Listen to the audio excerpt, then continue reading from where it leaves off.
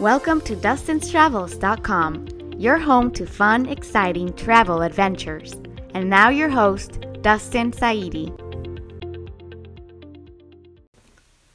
Hey everyone, Dustin here from Dustin's Travels with my wife Karina. Hi everyone. So today we want to talk to you about Frida Kahlo's house. She is a 20th century renowned Mexican artist, very, very famous. She wasn't very famous during her life, but she was very famous, now.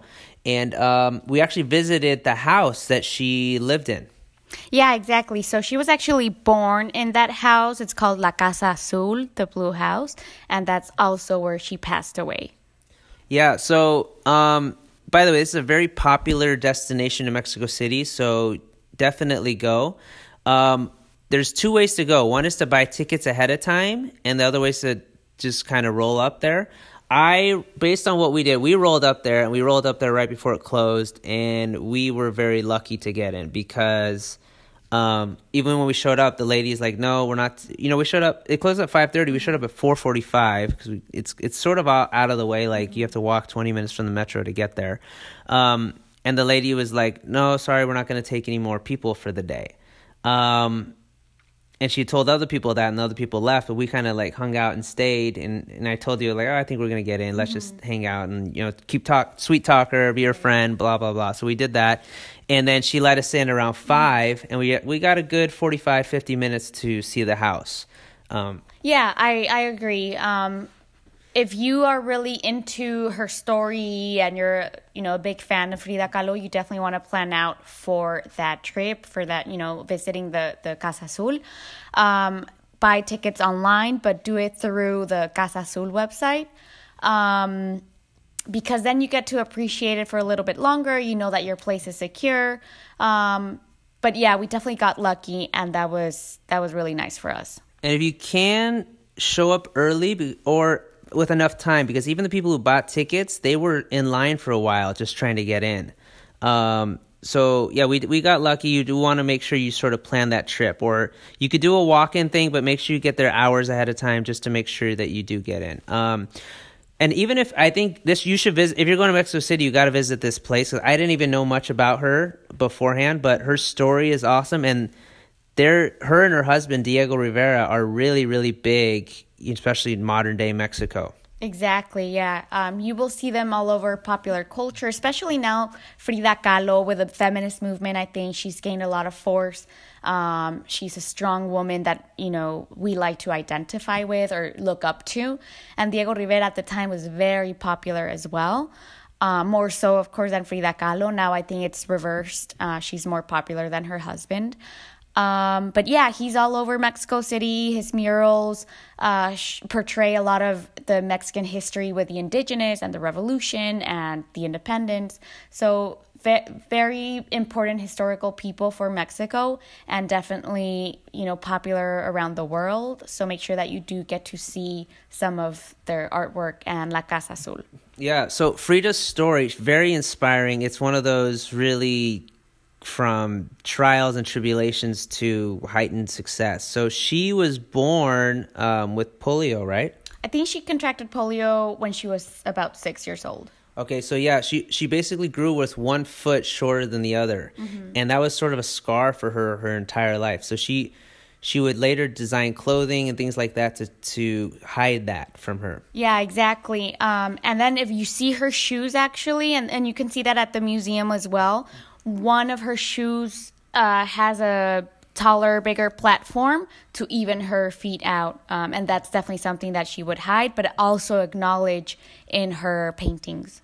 And then when she was 18, I think it was 18 years old, she got into a railway accident where she was on a bus, I believe, and then this rail train hit her, and this piece of metal actually went into her abdomen and basically made her unable to have kids for the rest of her life. It nearly killed her. Yes.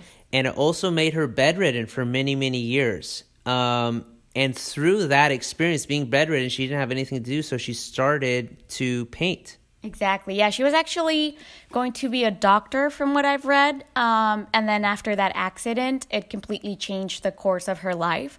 And so she began to engage in painting because she was so bored, for long months. She would just, be in bed because, as you said, it was almost fatal, that accident for her. It severed her spine and her uterus and her neck.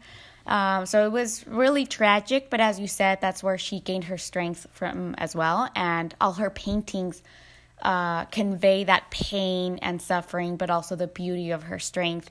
And actually, I think she has a quote where she said, "I've had 2 big accidents in my life. One was that train ride, and the other one was Diego Rivera." Because he was the love of her life, but also brought a lot of pain to her. Yeah, so they had that. They're both artists. They had that true artist relationship. Were very emotional, off the cusp kind of thing, right? Yeah, they cheated on each other. They got married, then they got divorced and remarried.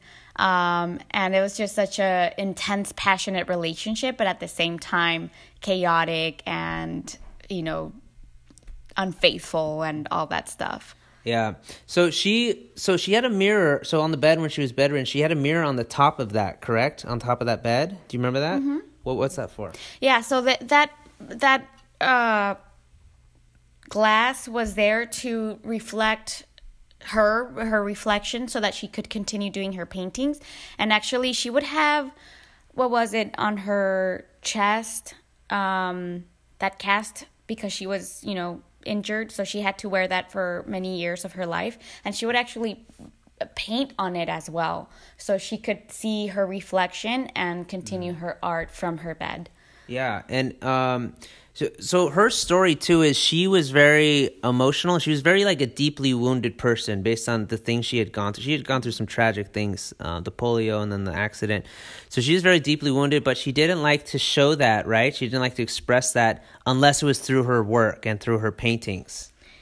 Well, yeah, so she would cover that with her loose clothing. I think she was vocal about her opinions and her emotions, but definitely you could sense it through her painting. And she did say that she paints mostly about herself and self-portraits because she was the subject that she knew the best. And you could just really see strong woman in all her paintings, and definitely the struggles. And there's these images of blood and the body, her broken body, and it evokes a lot of emotions when you see it, for sure. Yeah, and her dad actually was a very wealthy person, right? Who was under the prior king, was it? Or president? Dictator. So her dad actually built that home, and the home itself is really, really pretty. It's very colorful. It's got blue, yellow, very colorful, and nice, beautiful indoor courtyard. It would be an amazing place to live. A lot of good energy there. Yeah, so actually her dad was a very important figure for her. Her dad was progressive. He did work for Porfirio Diaz. They were, higher class. He had properties. He was the subject of some of her paintings, earlier paintings. And he was of German descent, I believe, Eastern European for sure, I believe German. And her mother was Mexican, also mixed European and indigenous. And definitely her clothing and La Casa Azul, and I think for the most part, Diego Rivera and Frida Kahlo are so proud of their Mexican heritage, and especially the indigenous identity. And they definitely portray that in their paintings, their clothing, and for sure in their home. You can see a lot of objects that belong to the Aztecs or the Maya civilizations, the foods, the colors around them. They even have the shape of the pyramid in their backyard, if you will. So it's very interesting to see how they uplift that part of Mexican identity, because for the most part, I think some people are ashamed or they see it as something lower, but really they brought it up to on a pedestal. Yeah, and she's, I forgot my train of thought. Oh, she's very sympathetic with the indigenous and people who suffered, because she went through a lot of suffering. So I think she's very understanding and sympathetic with them. Yeah, exactly. And both of them, Diego Rivera and Frida Kahlo, were socialist, communist. So they identified with the struggles of the working class. Mm-hmm.